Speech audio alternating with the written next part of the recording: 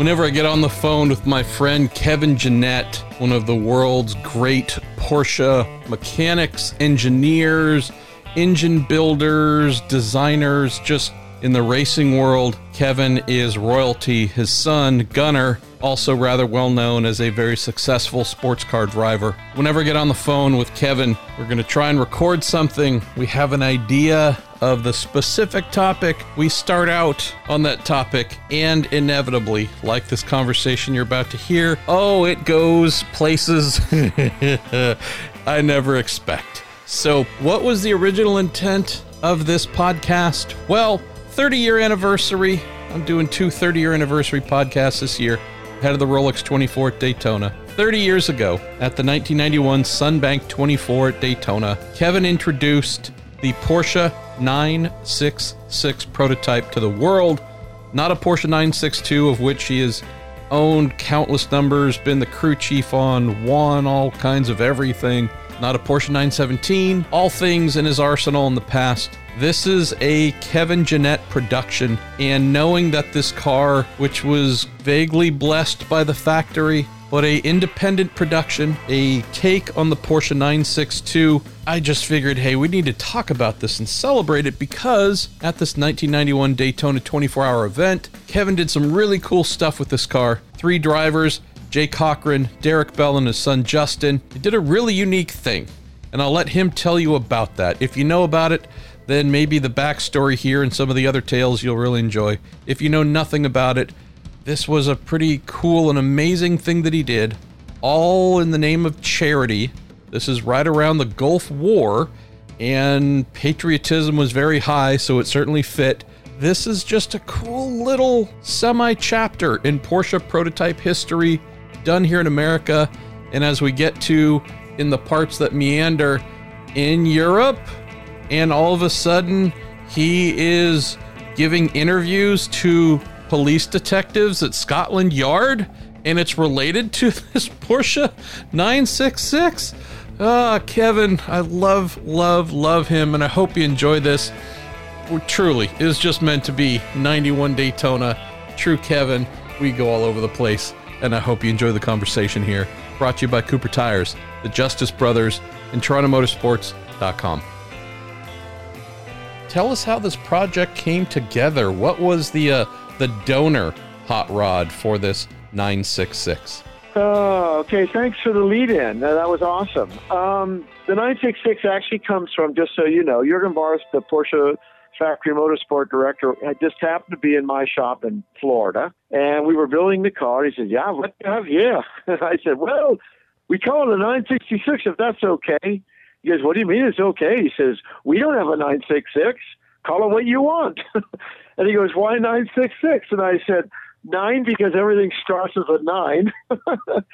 6, the first one from a 936, and the second 6 from a 962. He goes, yeah, it works for me. So that's how the 966 came up. And it was in my head before. And I was a Busby crew chief on the Miller team in 89. And at the second race, I bought all his Porsche stuff. So Jim probably won't tell many people. I actually owned the car after Daytona, which that car won. And I was the crew chief of it for Wallach and Andretti. And I actually owned the car. And all the teammates would always say, hey, man, why are you letting him make the decisions? It's your car. And I said, because I need to get all the stuff. I got to play it, politically correct, because I'm going to build a car from all the stuff I got. They go, really? And I said, yeah, that new Chapman honeycomb aluminum tub that he's got? Yeah. I says, well, I'm going to take the roll bar off that thing and make it into a Spider. Oh, yeah, sure. Yeah, right. Yeah, okay. Well, guess what? I did. So that's how it came about. It was a super, super stiff chassis because it was a formed honeycomb. So unlike a typical 962 that was a skin monocoque, glued and riveted, this dude built by Jim Chapman, and you can chase him down to find out all the cool stuff he did. It's, just the best car to do that with. So that's why I chose it. I knew I could build the car myself from my vision of what I wanted to look like, because I'm the sculptor and the composite guy too.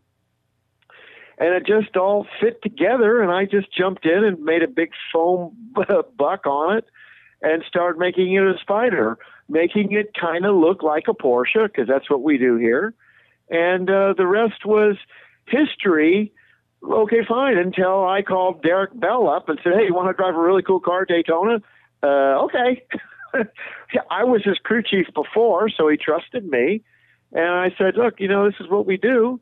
And we did that. And, not having any money left from building the car, I had to come up with something innovative for a sponsor, and BF Goodrich, because they were our tire on the Miller team, the Busby's 962 team of 89. I knew everybody, and they said, we'll help you out.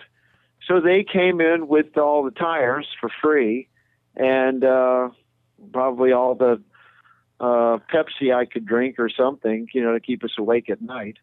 And there we went. We started a race with Jay Cochran as the American in the car 30 years ago. Thanks for reminding me. We actually have the car back. We sold the car. It's been sold a couple different times, and the owner of the car is a customer of mine. And he said, hey, man, go through the car. So had it been available and finished by this year's 24-hour of Daytona without COVID, they would have had the Heritage gig before, which is what we refer to as the 24 minutes. And we would have put that car back in the BF Goodrich We Love Our Armed Forces, because if you don't remember, the Iraqi war was going on at the time. Yeah. And that became what you referred to as the charity thing. So that's kind of how that goes. This lineup of Jay, Derek, and Justin Bell, certainly a fun one. What do you recall, Kevin, from trying to develop the car, as you mentioned, on an absent budget and not all the time in the world that you wanted? I do recall in terms of qualifying, only about 15 seconds off the class pole. So, there's a little bit of work to be done there, but kidding aside, what do you recall from trying to develop the car as best you could within your means in a year where, by chance, in 91, the overall victory went to a 962 run by Yost? So the old girls were certainly still capable back then. If I was 15 seconds off, thank God I don't remember that. But I'm always, being born and raised in Southern California, half full rather than half empty, and knowing that these guys would trust us enough to at least have built a car that would go the distance. And I fortunately have won the 24 Hours of Daytona a couple times with cars that we've prepared. So I know how to win there. So it was a question of, trust me, if not anything, we'll have fun. And with the funness, maybe we'll get someone to step up and I'll find a little more money to help develop the car, which I didn't really need any more money. We had a small motor in the car for fuel economy, figuring if anything, we could outlap everybody. And as it ended up, what a lot of people don't know, we never planned on running 24 hours. Yeah. So we didn't care how fast we were. We just wanted to go around in circles and, put the show on, because we were going to do this thing for all, our armed forces. So it was each guy got a spin in the car, and that was it. Everybody knew, including BF Goodrich, which is why they offered tires, because they don't have to give us a couple sets. See, a little smart going on here, right? and we knew we'd steal the show, not only because of Derek and Justin. Now, Derek had to do it, because I was letting him drive with Justin, who I think just turned 21 years old. Wow. So think of, that he was just a kid. Jay wasn't, that old at the time, and he had done some races with us too, and he was good and quick and a good guy. So it all really made sense, and nobody dreamed of anything more than exactly what we did. with the thing with the people signing the car, the charity part of it, and we finished with Jay holding up an American flag as he went around on his last lap, which was, the sun was up. And actually, we took the last lap of the race. We waited. That's what it was. Jay got his stint at the end, so he had to stay there all night. And we ran him at the end, and he finished the race, I think, with the American flag, holding it up. One another reason why we could run without a top, he could hold the American flag up out of the cockpit, and we have pictures of that, which is uber corny. And today, who knows who believes what that American flag is anymore? Wow. Sorry to get so on you. No. So one of the other fun aspects here, Kev, is so the car was, quote, painted white, plain wrapper there, white car. You had Wait, it was Grand Prix white. That's Porsche white. Oh, okay, sure, yes. Car was carrying flags, beautiful flags, American flag, British flag as well.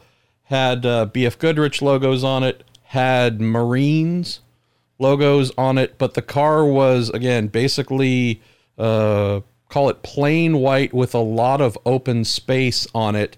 And so to your point, the charitable aspect, remember rereading the fun bit about it here, the race notes from Laura Cully and On Track. She wrote, in the interim, talking about when you park the car, the white Gunnar Racing 966 Porsche with American and British flag graphics was parked in the Bush tent, where it collected signatures of war support from spectators, participants, etc. And this is the part that I love, and hopefully you can share some insights on. BF Goodrich agreed to donate $1 per signature to USO programs, but didn't quite anticipate the level of response, which is estimated at somewhere between $3,000 and $5,000. When Jay Cochran hit the track for the final stint, the car was nearly black with ink. That, to me, brother, is maybe the most fun part of it all. Perfect car as a canvas to get those signatures, to get $1 per signature. Wow.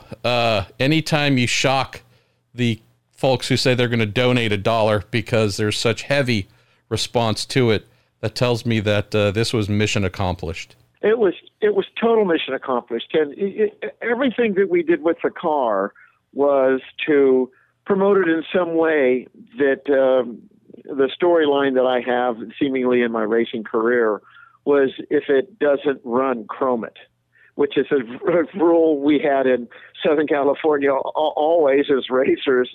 If it doesn't go, shine it up. So for me, I knew I always wanted to win something, and that was at least, coolest car there. And I was going to do that because what a lot of people didn't know is we had lit up the open cockpit scene again. And Mark Raffoff at IMSA, when I said, I want to build a 962 with no roof on, he goes, huh? And how are you going to do that? And I said, I don't know, but I have the talent. And he said, go for it. So we did, making it safe at the same time. We came and had their, tech guys come and look at the car and blah, blah, blah, blah, blah. So while that's all going on, I'm thinking, what else can I do? And the whole war thing had happened. And remember, the bombs if the Star Spangled Banner didn't match what we saw on TV, it was unbelievable seeing the rockets flying and all that stuff. And, for me, not going into service, only because, I hate to say it this way, I lucked out because my lotto number was low and Nixon got me out of it because he canceled Vietnam. But with all that being said, it was a payback. And because of the English and the American thing and the flags, I thought, God, what could I do? And I thought I would come up with this, like you said, fill in the blanks, which is why we only ran the 2 rows of flags on each side of the car with 6 signatures. And then I came up with this thing, signs of support, which is, pretty open. And then I went to Athene Terrace If you remember her, Marshall, she was the PR boss for B.F. Goodrich, then Michelin, because they joined forces. And I said, Athene, I got this idea, because she loved the car. She loved the concept of the car and blah, blah, blah, and knew that, we didn't have two nickels to rub together building it. But because I worked on so many 962s, I had a transmission and an engine and the suspension and now, everything from Busby. So she said, "You're going to what?" And I said, "We're not going to run the whole race." And she goes, "Well, is that good news or bad news for B.M. Goodrich?" And I says, "I think we're going to steal the show." She goes, "That's good news for me." And I said, "No such thing as bad PR, because bad PR is better than no PR." And she laughed. And I said, "That's nothing." I said, and I thought it was the camel tent.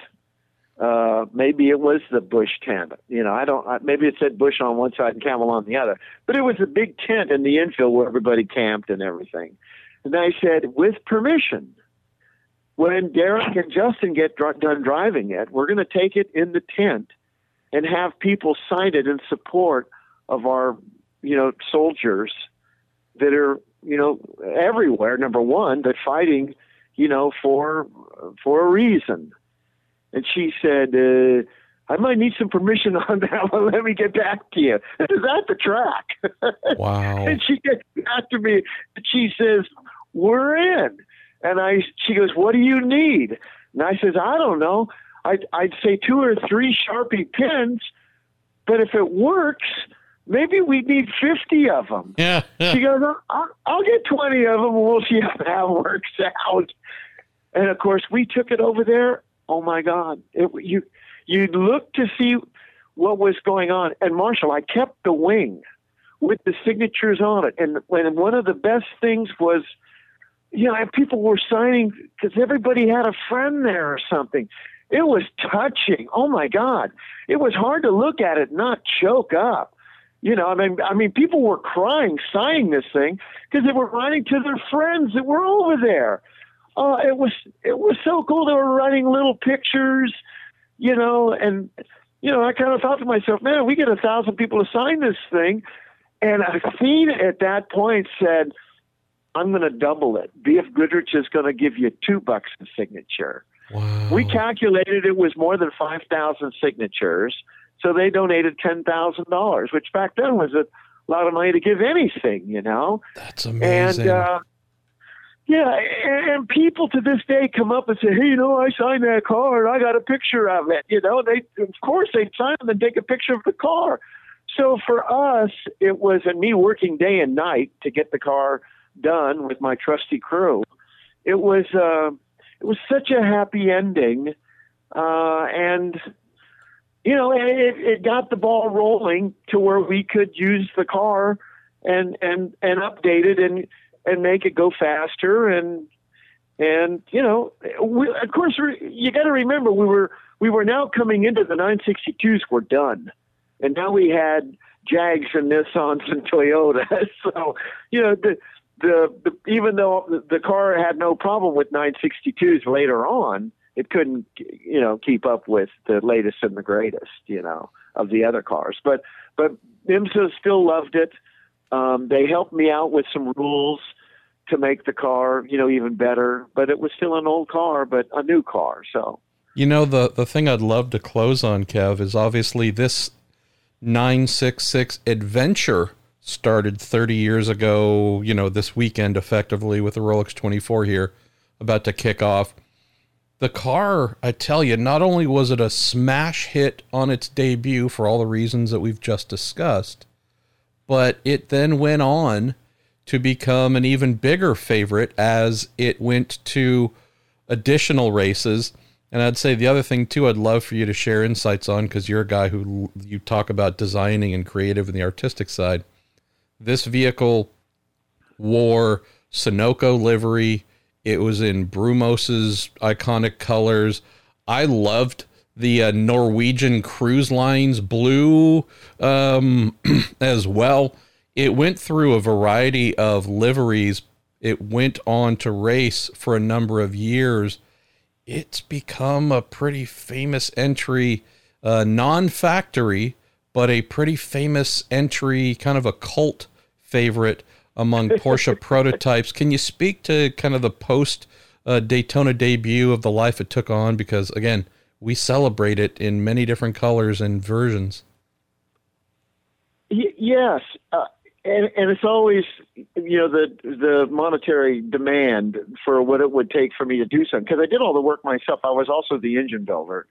All the composite, I built the plug and all the fiberglass. We made all the parts here in-house. So it was really economical as that goes. And the true thing of, cars were built the way they used to be built, because they're not built that way now. Only because of supply and demand, and it was the monetary, demand. But I chose a livery or someone to talk to who it would make the car special with, i.e., Jägermeister. Pretty hard to beat that orange. The Norwegian Cruise Lines, everything was picked because of where we were going. And the Norwegian Cruise Lines thing was, remember, I'm the painter and the design guy, and I said, for $10,000, I'll put Norwegian Cruise Lines on a car. And I had a friend that was a friend of a friend of a friend that knew someone at Norwegian Cruise Lines. That's how they all ended up. And they said, well, we'll give you $10,000. And realistically, I couldn't have painted the car for less than $20,000.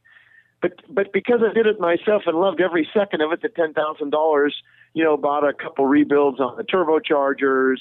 And I had everything to rebuild the motors and all. It barely cost us anything to run the car. Plus, we were in Miami. So that was close. So I came up with that silver blue and silver and dark blue wave thing on the car, and then came up with sometimes I came up with the slogans that the companies used, Wow. So that's, how they came about, each one. And the Sunoco thing was the same. I said, I have an open car. It's a twin turbo thing. It's not a 91730, but I paint the car in Sunoco colors for $15,000. They said, what's $15,000 going to get you? And I said, it's going to get me a Sunoco car. And I just called someone at Sunoco. I didn't know anybody. And they put me on to somebody, and they said, we're in. So it became a Sunoco car. It wasn't because they paid anything for us to get the car going. In a sense, they did, though, because the money that I got from them, got me to Lime Rock, where it was famous for pouring Coca-Cola on the clutch when the clutch starts slipping. And we just missed a podium, or I don't know what happened at that race. We got an award for maybe being the aggressive driver for John Paul Jr. Bless his soul. He did so much for us with that car. Not to bring him up. No. Let's talk about him, because we love we love ourselves from some Junior, and we're celebrating him this year as well. Yeah. So we owe a lot to him. Past the other drivers he got to drive it. Brian Redmond got it and won a race with it at Lime Rock, which was one of the beginnings of the Rennsport reunion thing. It was an all Porsche event. One of the liveries, a lot of people don't know about this car. There's some pretty interesting stuff. We took the car to Europe and ran it in the Inter Series. Yeah, German Inter Series. Yep. Yeah, two sprint races, and you could put different drivers in or whatnot, and adding them up, you finished however you finished. Well, this one group of two guys came to me and said, we'd like to buy that car. And I said, cool, I'll sell it. And the price was pretty cheap. And they said, but we can't buy it until we go over there and we win a race. And I said, well, good luck with that. Now, I built the first open cockpit 962 before Kramer did. But we were together, and I have a famous picture of Erwin Kramer and me holding hands in the cockpits of each car. Yeah, and it was, for me, Kramer is like, hello, like Alvin Springer with, Porsche Motorsports, like, talk about heroes. So here I'm sitting in the car, and in the other car is him. And we were quicker than him because we had testing the car. I brought James Weaver in, And James lit the place up with the car. We were the fastest there. But then he didn't drive the car. And we finished, but we didn't finish where we were supposed to in a Lloyd's of London prize indemnity program. So the guys that were buying the car were going to bet that we could finish where Lloyd's of London said we couldn't. And they put a big, amount of money up to get a bigger amount of money. Well, we didn't do it. We missed it by one position. We were going for third or something, and we got a fourth or a fifth or wherever we ended up finishing. And they said, we still want to do it. We want to go to Zolder in Belgium. Zolder. Which was a couple months or weeks or, I can look at the schedule now, but like you said, it was almost 30 years ago for that. And they raised the bet, and we won it. $250,000. Really? It's no other sports car in sports car history. Okay, let someone show me winning Le Mans, winning Daytona, paid more money than $250,000. We won it. I didn't win it. The two guys did. One of them was Robin Donovan, who is a Le Mans driver and a good guy from the UK. So we won this deal. Good, they're buying the car. Everybody's happy, except they decided not to buy the car. So I said, no big deal. I'll just take it home. They kept the car, and in the meantime, the guy who put the money up was an insurance scammer. And they caught him. He won the money fair and square on this one, but he wasn't supposed to be driving because on another job he had, he got paid off insurance money. Oh, my goodness. He said he was injured. So then Scotland Yard asked me if I'd give evidence on the car, and I said, yeah, I didn't do anything wrong. I just went there and ran the car. So I went over there and saw the guys wearing the wigs, took the kids.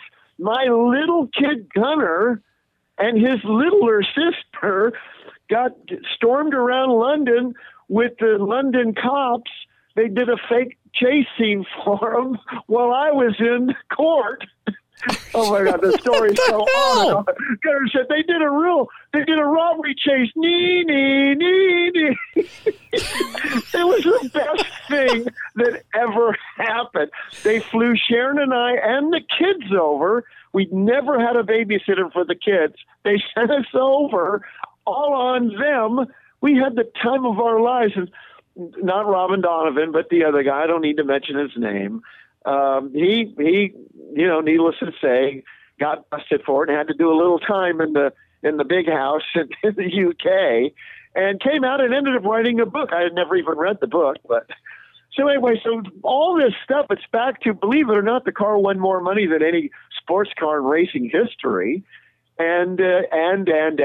So Scotland Yard. And Kevin Jeanette's 966. Of course those two worlds collide because you're in the middle of it. You're insane. Oh, my God. I tell you, you can't make this shit up, Marshall. I'm sorry for saying the F word. But it's so true. There are other stories of losing Coke as a sponsor or Budweiser. And on the car I put on there, one of the slogans was, why ask why? I think that was Coca-Cola, wasn't it? and I wrote that on the car because all of a sudden, the deal fell apart. And that was with Chip Hanauer, the boat racer. Yeah, the famous rocket boat racer. Yeah. He was the Miss Budweiser driver, won championships with Bernie Little, who was a Budweiser distributor here in Florida, and good friends with Preston Henn, who, of course, I ran his team for years. You also had the actor Bobby Carradine in the car, I think, at some point, too. Carradine drove it with Hurley Haywood as a Brumos car at Sebring. Same deal. This is the craziest car.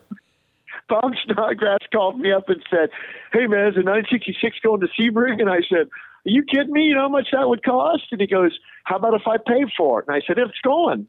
We can have it all ready to go. I'd love to have a Brumos car. It'll be a Brumos car, right? He goes, oh, yeah. I said, This is like 10 days before the 12 hours of Sebring.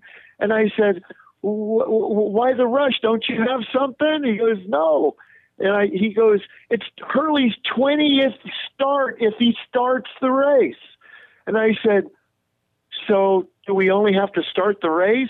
He goes, yeah. He said, if both drivers could get in, because it'd be cool to have Carrot, because remember, he was the big nerd at that time, you know, from the nerd movies. Revenge of the Nerds, yep. Revenge of the Nerds, yeah. So I said, sign me up. So Bob paid for the paint job and a set of tires. And I think it ended up being somewhere, you know, on either side of about $10,000. Tell me, we're on the Brumos Porsche race car poster. The 966 is on the poster. So we did it, and then we faked the problem. Sorry, you do whatever you got to do. It was all planned that Hurley would start the race, and then Bobby would get in the car, and then Bobby would get on the radio and say, hey, man, this thing isn't running too good. And oh, you better bring it in, because we figured IMSA was listening. He brought the car in, and we started working on the car, and we sent him out again, and he came on the radio. He says, hey, man, the thing's really got a miss. And I said, okay, well, bring it in. You know, we're going to have to work on it. He goes, no, really? It has a miss. We blew a turbo or something while we were in there idling it while it was getting hot or something. So we ended up not being bullshitters about it because it really did have a problem. Wow. Sorry to ruin all this phone call by talking about it. Oh, no, this is the best stuff, probably. Oh, God. Wow, anyway. And now you've got the hot rod back, so that's just the perfect chapter to close. Except we weren't able to, you know, do it at the 30-year mark, but now you've made it all. We have having me get to tell a little story about the 966. I really appreciate it, and I appreciate the listeners who you know, chime in, because a lot of the stuff gets unnoticed, and we need a lot of noticement in cars and anything these days with COVID and all, don't we? Indeed. You know, I'm not a guy that lives with a lot of regrets, Kev, but I do regret that you and I don't speak more often, because it's never boring. It never lacks in laughter, and the amount of insane stuff that has just, you know, and not insane bad, insane good, crazy, and otherwise. Man, your life in motor racing has been brilliant. I mean, we've captured a couple podcasts. Hopefully, folks will go back and listen to some of those. But thanks for taking the time here, brother. And wow, 30 years ago. Thank you. No, thank you. It brings back such wonderful memories. I talked with Derek here a couple days ago, because we, you know, put him in what we call fun days, where we go to our local track here and take out, you know, 10 or 15 racing Porsches, and he comes. And, you know, we have the Rodrigo Celis has got the 962 HR1 car, and which we actually won the Daytona Classic with last year with Gunnar and Rodrigo and Derek and Justin.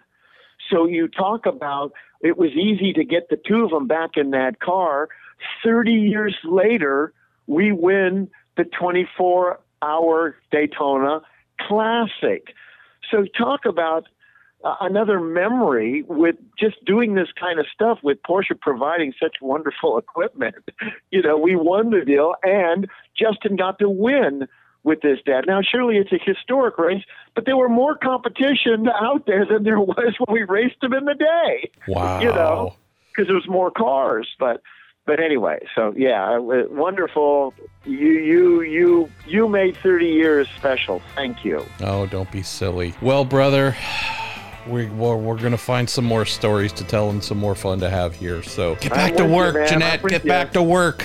All right, I will. Thanks, and we'll talk soon, dude. Thank you, my brother. Really appreciate you.